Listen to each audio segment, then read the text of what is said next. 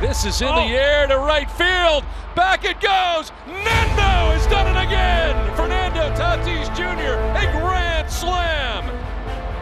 Myers drives one out towards deep left center field. Back goes Heineman at the wall. It's gone. Another grand slam for the Padres.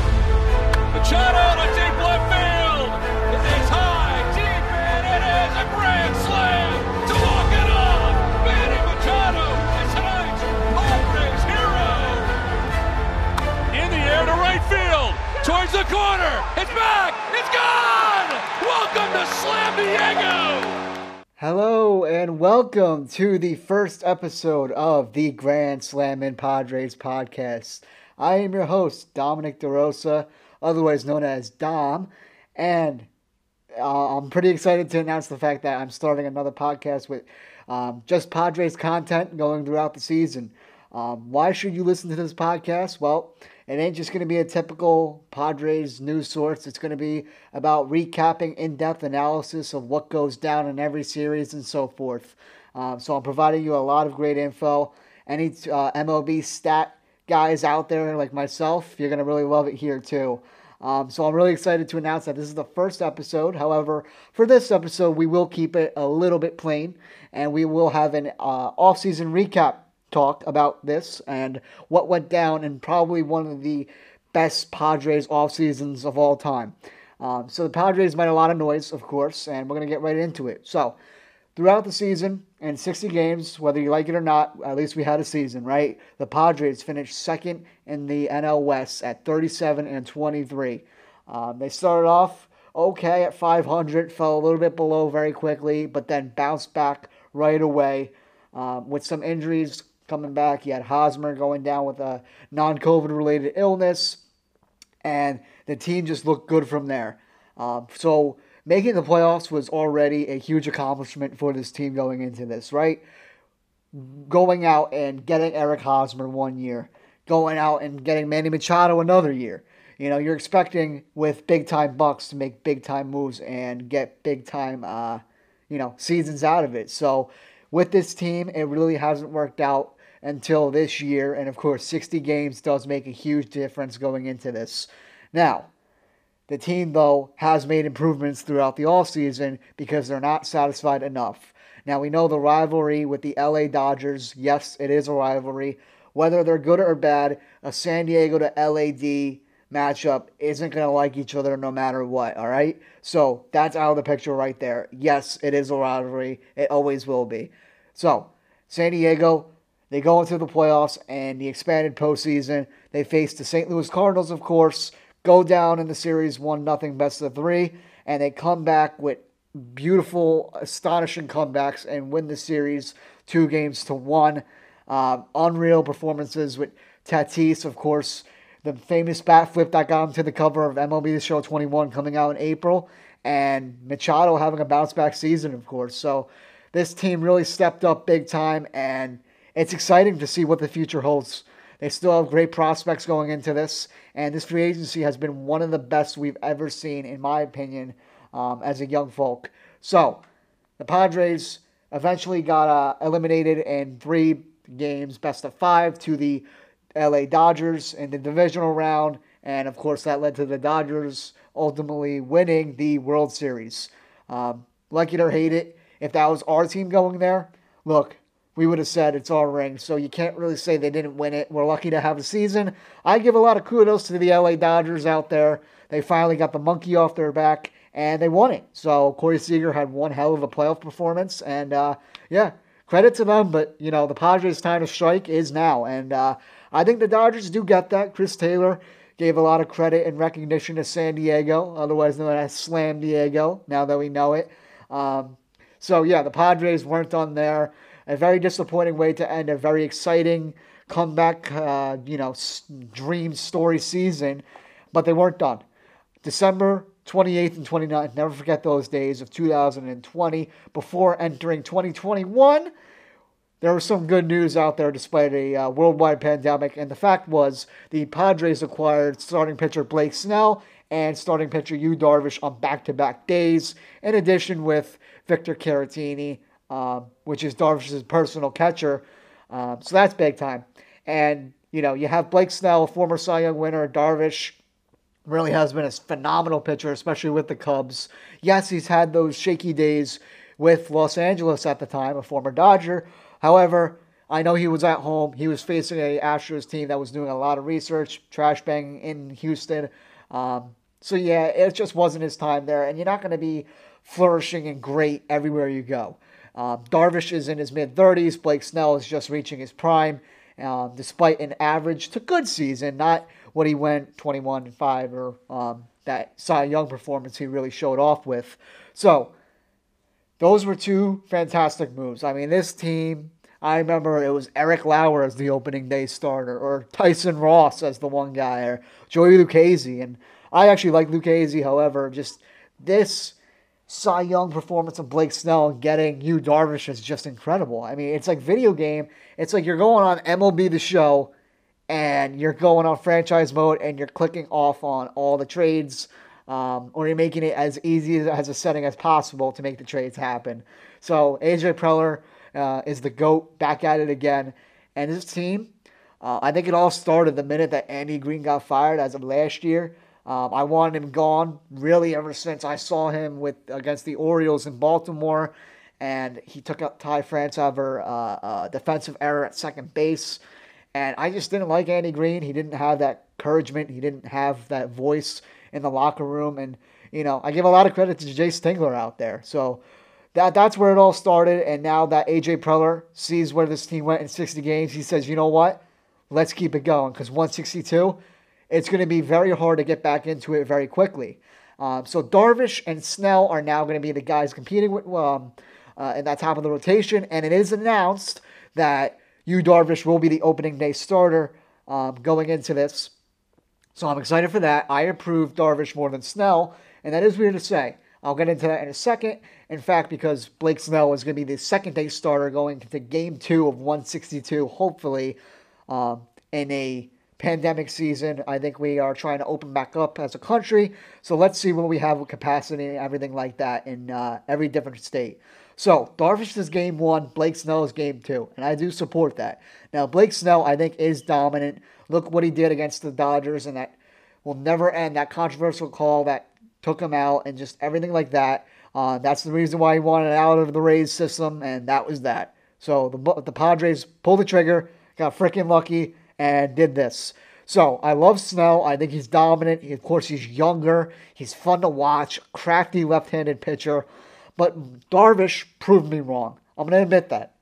Darvish, when it came down to it, right when he went to the Cubs, I thought it was so much money. It was too much. I still am going to think that for any kind of pitcher. It's just so much nowadays. But for Darvish, he proved me wrong. The man is an absolute unit.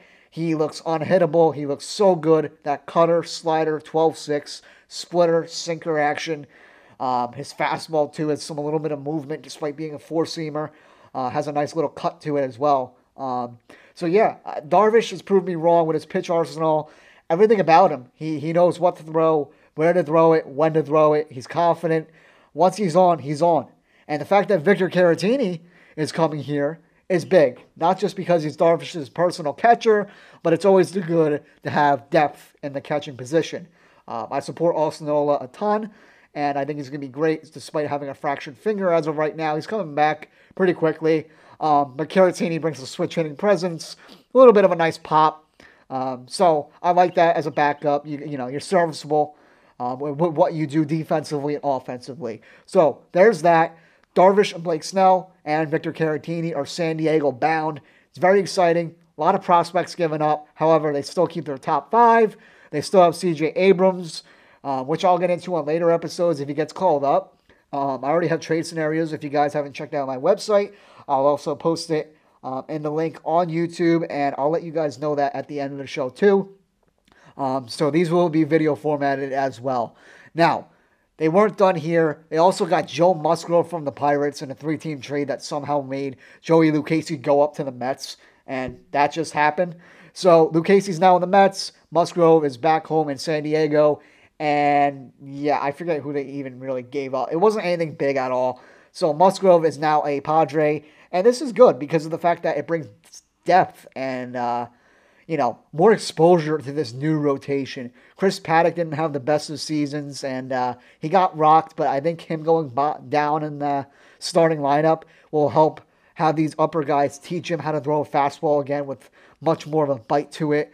And you got Mackenzie Gore, who can get called up anytime soon. These young guns are still going to get called up. And Musgrove, he could be a six-man starter for all we know. He brings a lot of depth, and A.J. Preller said, you can't go wrong with too much pitching. And he's totally right about that. When it comes to this rotation, it's fun to see it be so high up in the rankings. We're not used to that as Padres fans, right? And Musgrove just brings more depth that we needed ever before, because look at the Dodgers. They have so much. They signed Trevor Bauer. Of course, he's overpaid, but he's still going to be serviceable. You got Dustin May, Tony Gonsolin, Brusdar Graterol. So they really go in depth, too, about it. So the Padres answered with that, and I think Musgrove is going to do really well. He has great pitch selection. He's got good control where he can hit the black. I do like this move a lot. Him in San Diego, pitcher-friendly park. Let's do it. I can see it happening. The Padres also signed Ha-Seong Kim to a deal, like 4-year, $28 million. Big move, but this one's a little questionable to me. When it comes to these superstars that are coming overseas from Japan or anything like that, I do have a little bit of a fear. I give much credit to Shohei Ohtani, Ohtani-san, and what he has done with the LA Angels. However, it's just a different kind of game. Instead of throwing 93 over there in Japan, you're going to be facing 98, 99 with ease in MLB a lot of the time. So, has a lot of pop, plays good second base. He's versatile, I'd say. So, now the question is, after signing him for a big commitment, what do you do with Jake Cronenworth, otherwise known as Cronezone, right? Cronezone, there's talks that he can go in left field. Tommy Pham can go on the bench or go here every day. Get the outfield a little bit more depth, and I totally understand that. I'm all for it. However, I'm going to say it now. I do think Cronenworth should eventually be at first base. And if you can get something for Hosmer, or if a team is looking for Hosmer, I know his contract is big time. You do it. Put Cronenworth at first. He's made some nice plays at first base. He's got some experience there, snatching dives and everything like that. He's a great, great player that can play anywhere you'd have to tell him to. So Cronenworth, I think, could be first. And that's only if Ha-Seong Kim really is a good performer out there on the field. So I'm a little suspect about this just because, it's going to take time. Be patient, Padre fans. We still got to be patient despite having a great team right now on paper. With some players, not every player is going to click at the same time. Just remember that. So Ha-Seong Kim is going to be mostly at second base. Let's give him time. I will. I'm not judging him just yet, San Diego. But we're going to have to give him time here. I'm already having backup plans just in case it doesn't work out within the first year or so. So, there's that. I should, partner up with A.J. Preller, if anything. Along with, bench and everything like that, they got some utility back with Jurickson Profar. Now, Profar being not living up to his hype for being such a high overall pick way back in the day. He hasn't lived up to his potential with Texas, Oakland, but with San Diego, he actually has been really good. I have to give him a lot of credit. He's done his part. A switch hitter off the bench, right? Profar did a lot. Batted 290 plus. Just had a good pop and opposite field pop too, which is pretty rare to see in that kind of swing that he's got. But Profar really was clutch too when it came to base hits and rallies. So he reminded me of Greg Garcia, except hitting from both sides of the plate. Besides Greg Garcia, I wish him the best of luck in Detroit. That did hurt me, losing him, a San Diego native as well. He brought a lot of clutchness to his game, a lot of plate discipline. So I wish him all but the best of luck with Detroit. So Jurickson Profar is one of the big moves out there that they got back on the bench after losing Mitch Moreland. But Mitch Moreland did okay. He's getting older up there in age, so I think Profar was the right move. And another bench bat I want to talk about is Jorge Mateo. Another guy who has a high prospect, didn't live up to his potential with the A's as of yet, with not much playing time. Mateo provides a lot of speed, pinch running situations, but he's hitting the ball really nicely in spring training. And of course, spring training is much different than the actual MLB 162 or 60 game season. I get that. But he's making his part to where he can easily make and crack the big man roster. I see it. 100%. So I got to give a lot of credit right there to Jorge Mateo. I think he's making the spot no matter what, just because he brings a lot of depth and altitude, speed. You want that out of a guy, just in case there's a game-winning run and you want to replace him. He can play the outfield. He can play a lot of the infield. So he's versatile too. You got him. You got Profar as well, outfield, infield kind of guy. And yeah, this team has really got depth. Ha-Seong Kim, Jake Cronenworth. So I'm very excited. And now, for this team, there's a lot of controversy going into the bullpen. The bullpen has been really good, but they wanted to get better because they knew they were going to lose guys in the end. Now, Kirby Yates, they let him go. He went to the Blue Jays. However, he's out for the season because of the fact that he is getting Tommy John surgery. That's big time. I feel bad for the guy. I love what he did with the 40-plus saves and just everything he did with the Padres.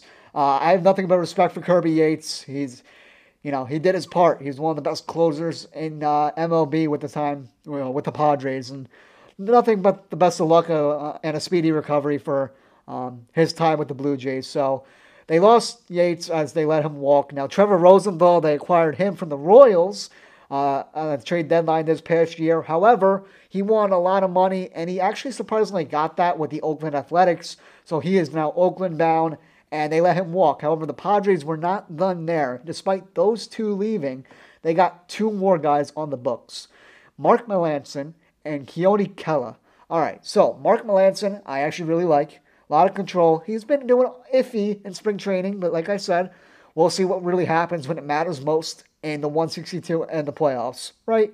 So Mark Melancon really throws slow, but he has like a Maddox, except in a relieving format where he knows how to locate. He throws nasty stuff with that sinker, that curveball. It's just disgusting what he's got. So I really like this with the control he's got. Mark Melancon is going to be a great setup man along with Drew Pomeranz, unless Pomeranz is the closer.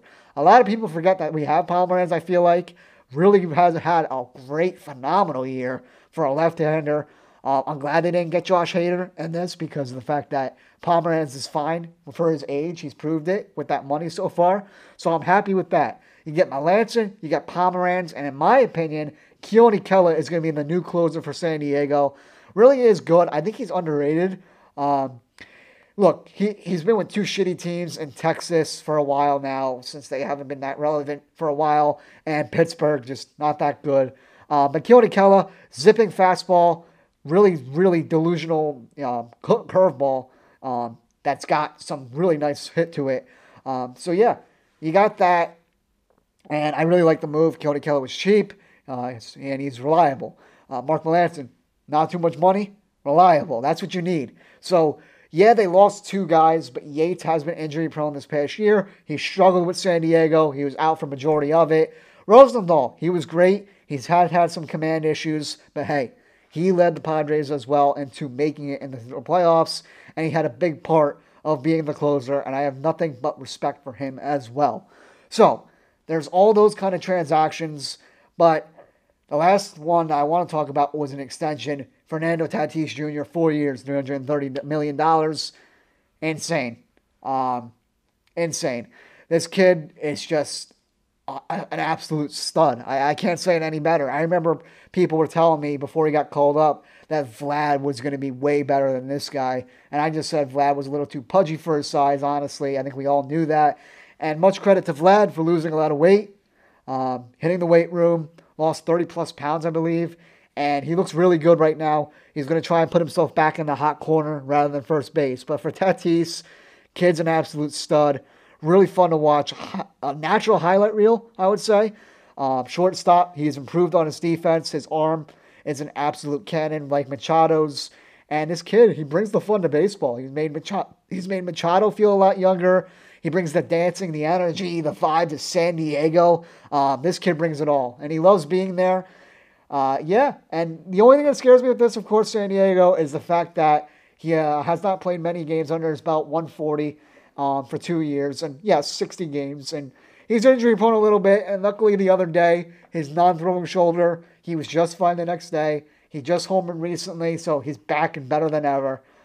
So please, Padres, if you're listening, put him in bubble wrap and just send him off to San Diego for opening day. We can't have anything happen to our man Fernando, El Nino, nothing like that. I'm just kidding, but it's so fun to watch this kid play.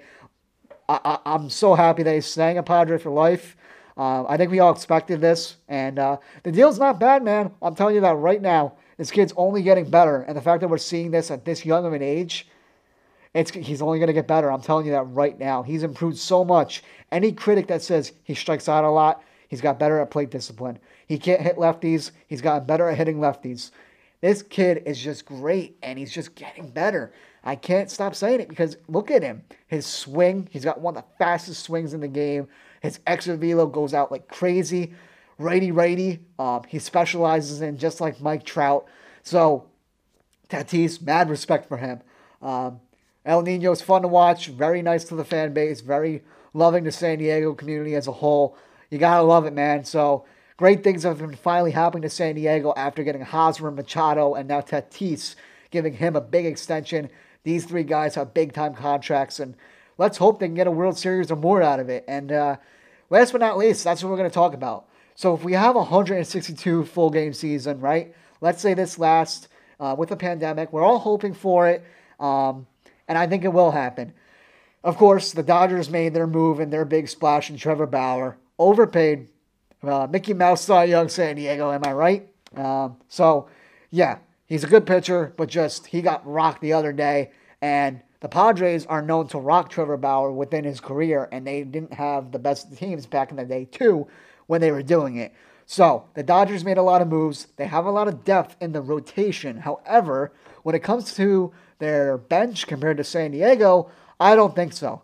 You know, they lost Kike Hernandez to Boston, and he's doing really good things right now. And they lost Jock Peterson to Chicago with the Cubbies, who is on another planet right now, hitting homers everywhere. So that's big. And we know the Dodgers really like utility off the bench. So those two big names could be hurting LA. I'm being dead serious. And their bullpen, they traded away Dylan Floro. Kelly Jansen's not the same. I'm telling you, I said it last year. I'm shocked they won the World Series, honestly, because of the fact that their bullpen has not been that good. But their starting rotation is what's going to carry them. Mad respect for that. Their offense is what's really loaded, of course. And it tops the Padres, but baseball, you never know what you get out of 162 and so on. You never know. That's the beauty of the sport. Nothing's ever guaranteed. So, who knows? A 60-game season for the Dodgers. They could have a, inconsistency protocol to where, bam, in 162, they are not the same like they were, and they have a slump, and in the playoffs, they do what they usually do best, and they start choking.